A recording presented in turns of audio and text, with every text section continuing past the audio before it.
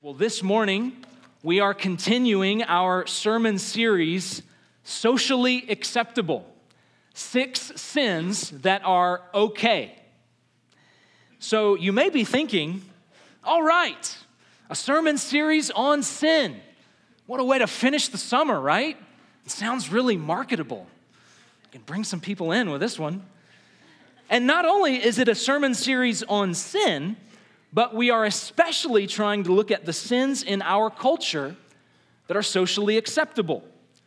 The sins in our culture that everybody is okay with. In this series, we're going to call out and address the specific sins that our culture, we've just come to terms with them. We're just cool with these things, even though they're sinful. And so last week, Billy spoke to the sin of gossip. This socially acceptable practice of talking about someone behind their back in a way that you wouldn't talk about them to their face.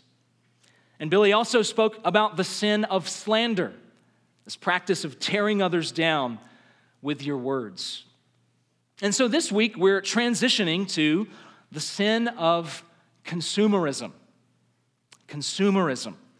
Now, a good follow-up in sharing with you that our topic is consumerism is to ask, what is consumerism?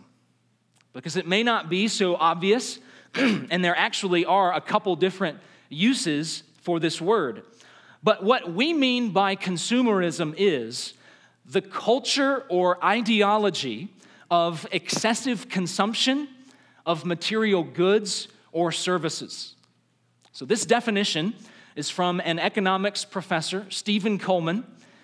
Consumerism is the culture or ideology of excessive consumption of material goods or services.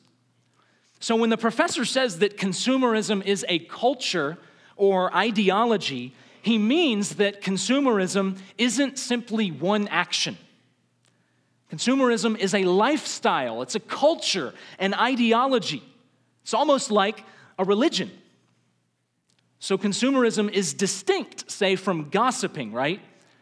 Gossiping is like this single, isolated action, sinful action. But consumerism isn't an isolated thing we do. It's a mindset for how we view and interact with the world. And this mindset leads us to, as our definition says, excessive consumption of material goods or services. The consumerist mindset encourages the purchase of goods and services in ever-increasing amounts. Excessive consumption. So here are a few slogans to illustrate. Here are a few slogans that have emerged from the consumerist religion. First, buy now, pay later, right? You've heard this. But if you think about it, it doesn't even make sense. Because to buy something usually presumes you've paid for that something, and yet we're told, buy now, pay later. And this next one is like it. Charge it. Just charge it. I know you don't have the money, actually, but hey, you do have this credit card, this charge card, so just charge it. And here's another one. Keeping up with the Joneses. You may have heard this. What we mean is, you gotta get more stuff to keep up. You gotta get better things. You gotta move up. But wait, why? Why do we need to keep up with anybody like this? Well, that's just the way it is. More, better stuff. This final consumerist slogan, bigger is better. Getting a bigger car, a bigger house, a bigger budget. None of this biggerness needs to be justified. It's just a truism. Bigger is better. Of course it is. I remember when I graduated from college 10 years ago this summer, my parents gave me some graduation money and I traded in my old car. So I was going to use that graduation money and the trade-in value on my car to get a brand new 2008 Honda Civic. It's still out in the parking lot right now. It survived the winter. Civic 1, Father Winter 0. I made it. And not long after purchasing this car, I remember riding in the new Civic with a friend, and we happened to be driving past the Honda dealership where I got the car. And very nonchalantly, my friend pointed out the Audi dealership that was next to the Honda dealership. You know how it is. It's like car dealership alley. They're all in a row. And my friend said, yeah, this Civic CT, it's a nice car. It'll be a good one as you get your career started right out of college. And then you can move up to getting an Audi.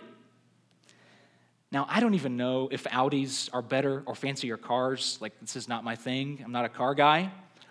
But it's beside the point. My friend's comment assumed a consumeristic mindset. Of course you're going to move up. Of course you're going to get the bigger, better, nicer car. Like, that's just what you're supposed to do. No, that's consumerism. And we don't have time to go into all the details of the history of consumerism, but you can be sure that this mindset has not always been the way it is, at least as drastically. Best I can tell, it was around the 1920s that different industry leaders and marketers and advertisers working with psychologists, they started to convince us, the purchasing public, that you need the new model. And you need to maximize your spending power through credit spending. And you need to up your societal status by getting more and better stuff. And all of a sudden, the line between what we need and what we want started to get very blurred. Because there are things we need, right? Not many of them. Food, clothing, shelter. And then there are things we want, all sorts of things. Well, as consumerism has grown as a movement, more and more we've become convinced that our wants are actually needs. So when we're not making our purchasing decisions on the basis of wisdom, when we're not managing our budget based on God's leading in our life, and when we're not leveraging our resources for the sake of the gospel and generosity, that's consumerism. When we're finding our identity in our material possessions, when we're finding our value in our financial value, and when we're finding our purpose in accumulation, that's consumerism. And in order to hear from God as it relates from this socially acceptable consumeristic mindset, we're going to turn to 1 Timothy chapter 6. So if you have a Bible and want to follow along, 1 Timothy is towards the end of the New Testament. And many of you guys may remember Billy taught you a trick for finding and navigating your way through Paul's letters. He taught you this trick, General Electric Power Company, right? Galatians, Ephesians, Philippians, Colossians. General Electric Power Company. And then if you can just remember, after Power Company, TT. 1st and 2nd Thessalonians, 1st and 2nd Timothy. General Electric Power Company, TT. So we are in 1 Timothy, one of the T's, the third T. Chapter 6, and we're really going to be looking at verses 6 through 10. So 1 Timothy, as I said, it's a letter from the Apostle Paul written to one of his young proteges in the ministry, Timothy. And Timothy needs help pastoring the church in the city of Ephesus. And so Paul writes Timothy to give him some help and give him pastoral wisdom. And in chapter 6, Paul is specifically addressing the issue of false teachers. There were some teachers who were teaching false things about Jesus and dividing the people. And so Paul starts to diagnose what's going on in the hearts of these false teachers. He says they are arrogant, they are divisive, they are conceited, etc. And then in verse 5, Paul states that these teachers, quote, imagine that godliness is a means of gain. In other words, these false teachers are motivated by money. They're trying to deceive people spiritually so that they can gain control over them spiritually and eventually take their money, one way or another. You guys have probably heard of this stuff. It's still going on today. Call now. Donate to our ministry, and God will bless you back in triple measure, right? False teachers motivated by money. Well, when Paul makes this point about false teachers, he expands on those thoughts and shares more generally about the dangers of the love of money and the beauty of true contentment. And so I'll read for us 1 Timothy chapter 6, verses 6 through 10. Brothers and sisters, hear the words of our God. But godliness with contentment is great gain. For we brought nothing into the world, and we cannot take anything out of the world. But if we have food and clothing, with these we will be content. But those who desire to be rich fall into temptation, into a snare, into many senseless and harmful desires that plunge people into ruin and destruction. For the love of money is a root of all kinds of evils. It is through this craving that some have wandered away from the faith and pierced themselves with many pangs. This is the word of the Lord. Thanks be to God. We hold these truths to be self-evident, that all men are created equal and that they are endowed by their Creator with certain unalienable rights, and that among these are life, liberty, and the pursuit of happiness. So, written near the beginning of the Declaration of Independence, these words are probably the most famous and formative sentence for our country. The founders declare that it is self-evident that we are endowed by God with the right to pursue happiness. They argue that all of us, whether we know it or not, all of us are on this lifelong pursuit of happiness. And it is our right, King George, to carry on this pursuit without your interference.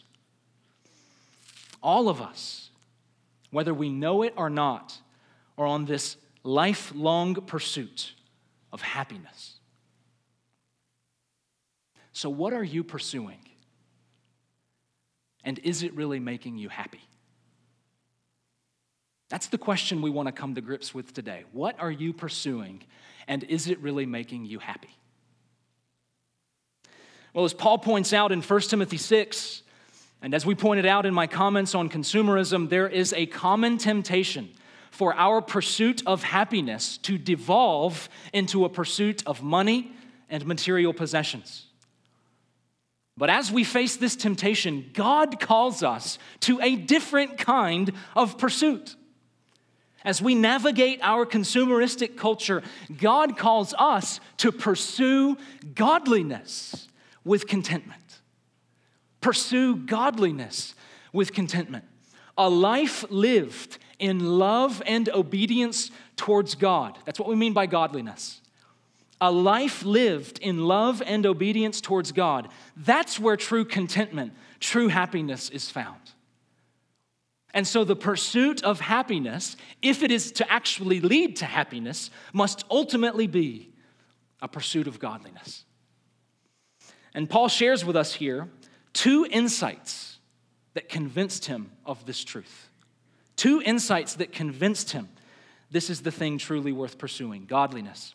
First, contentment brings great gain. Contentment brings great gain. So these false teachers, Paul says, they imagine that godliness is a means of financial gain. They imagine that God is some sort of slot machine or genie in a bottle, granting their every wish. And Paul agrees with them that they're right to focus on godliness. But godliness with contentment is great gain. Not godliness with a bunch of stuff. Not godliness with nicer cars, a bigger house, more money. No, godliness with contentment is great gain. In other words, godliness and godliness alone is great gain. Life with God, knowing His love, knowing His truth, that's enough. It's more than enough. It's great gain. Now, for me to say contentment brings great gain, honestly, I'm not very impressed by that. Because I've lived a relatively comfortable, well-provided-for life, relatively free from suffering.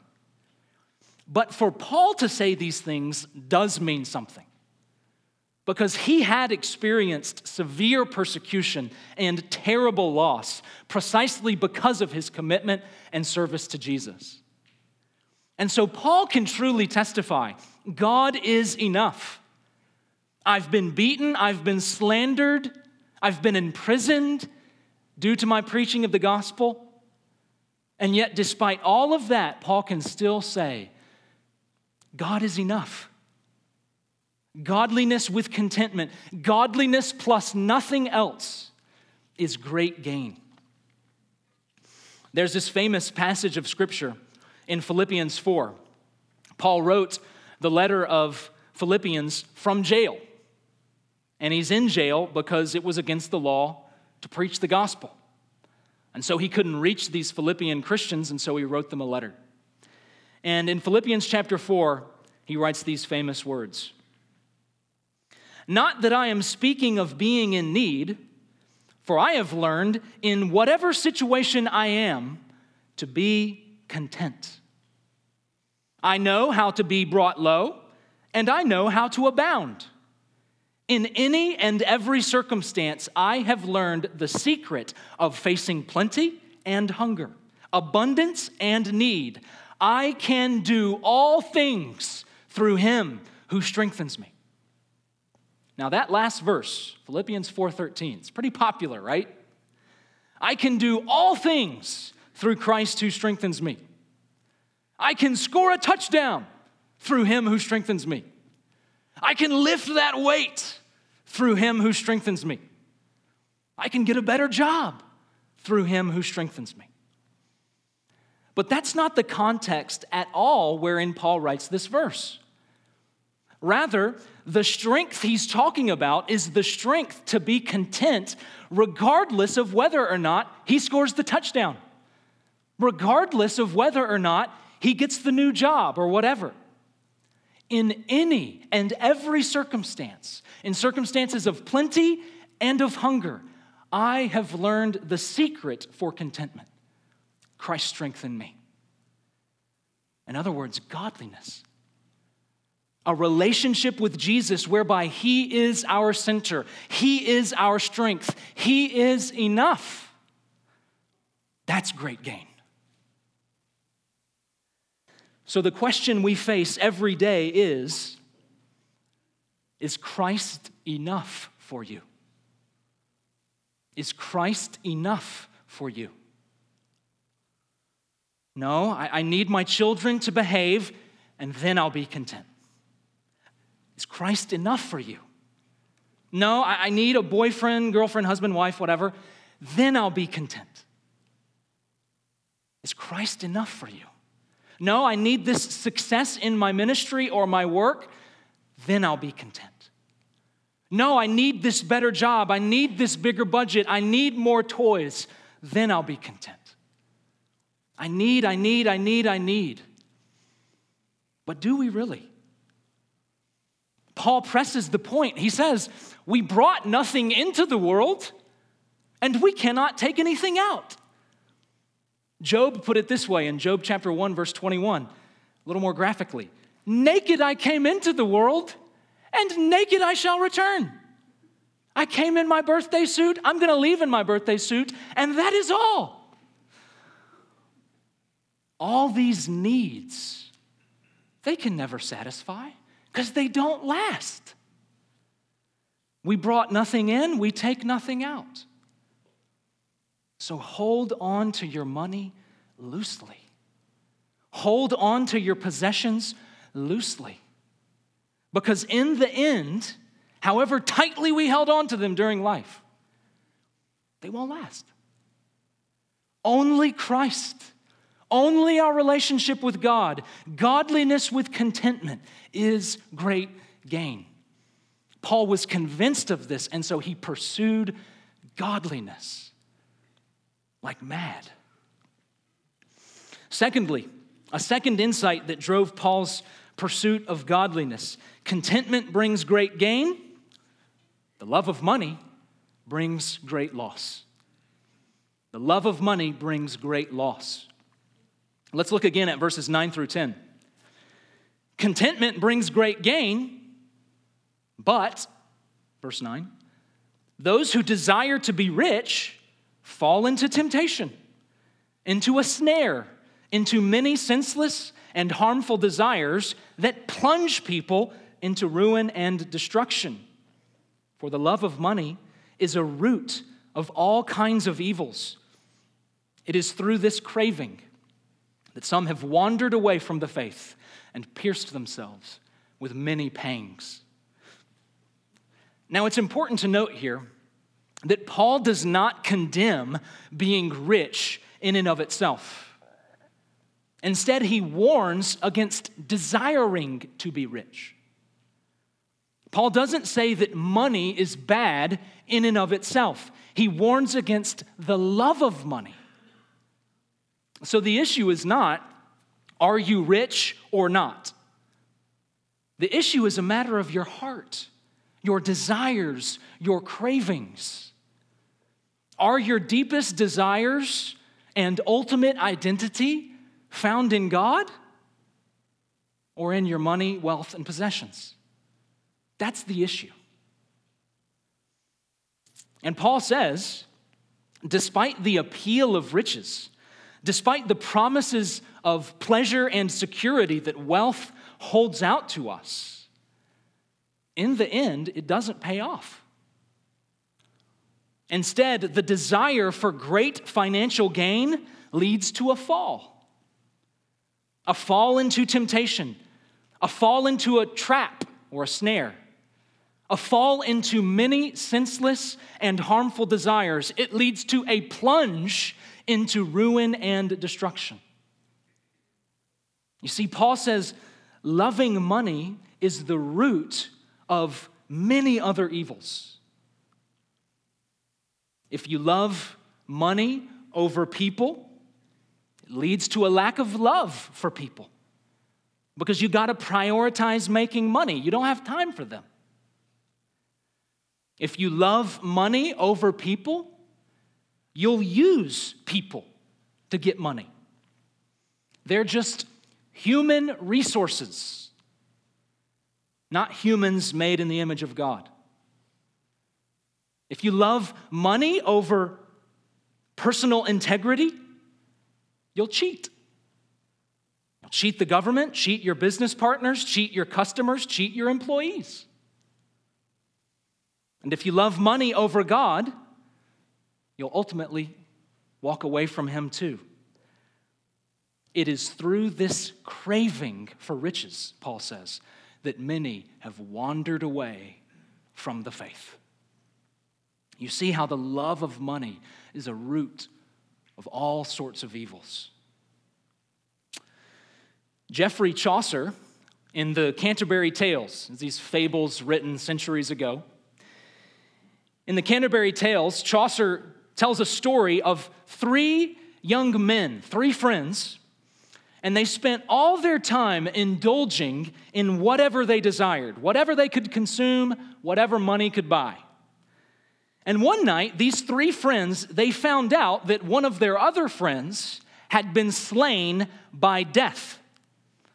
And so the three friends decided that they were going to find death, and once they found him, They were going to kill him. So on their journey, the three friends come across an old man who says that death could be found under an oak tree. And the old man points them to the tree. And once the three friends make it to the tree, they don't find death. Aha. Instead, they find 3 sacks of gold.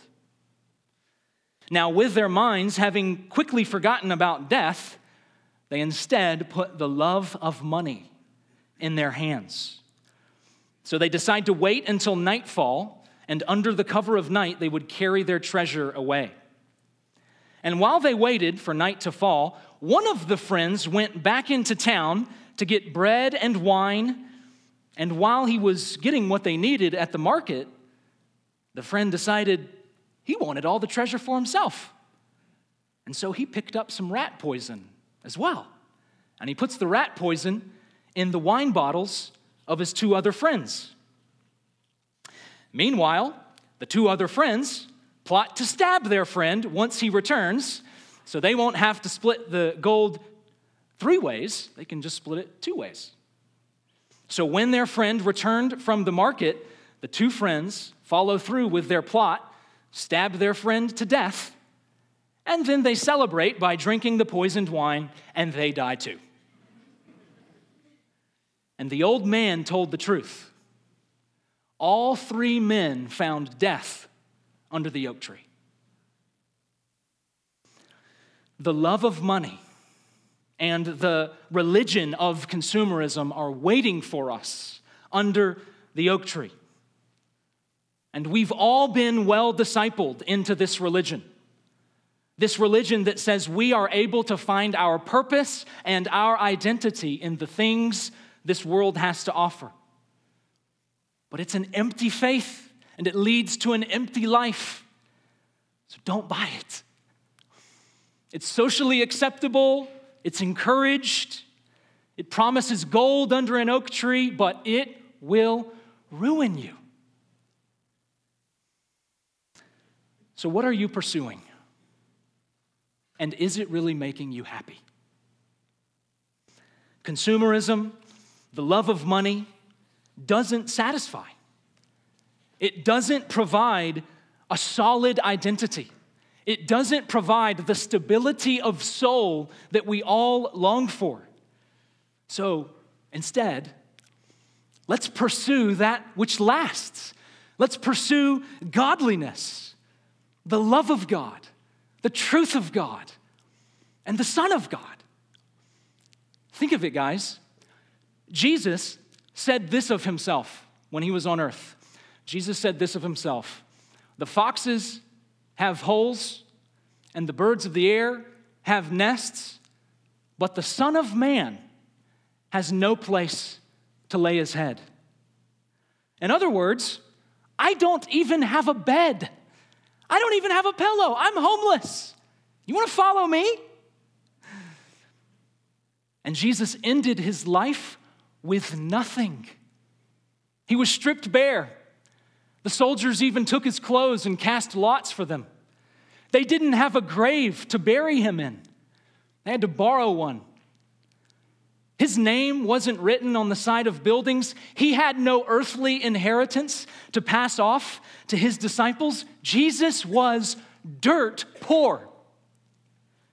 And yet he was truly rich.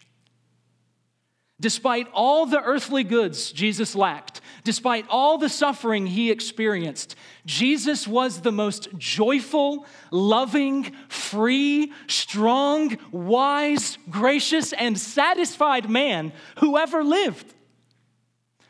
And so our pursuit of godliness is ultimately one and the same with our pursuit of Jesus. This Savior who showed us what true contentment is. This Savior whose love satisfies. This Savior who is the one thing we truly need. He's enough. He is enough. Let's pursue him with contentment.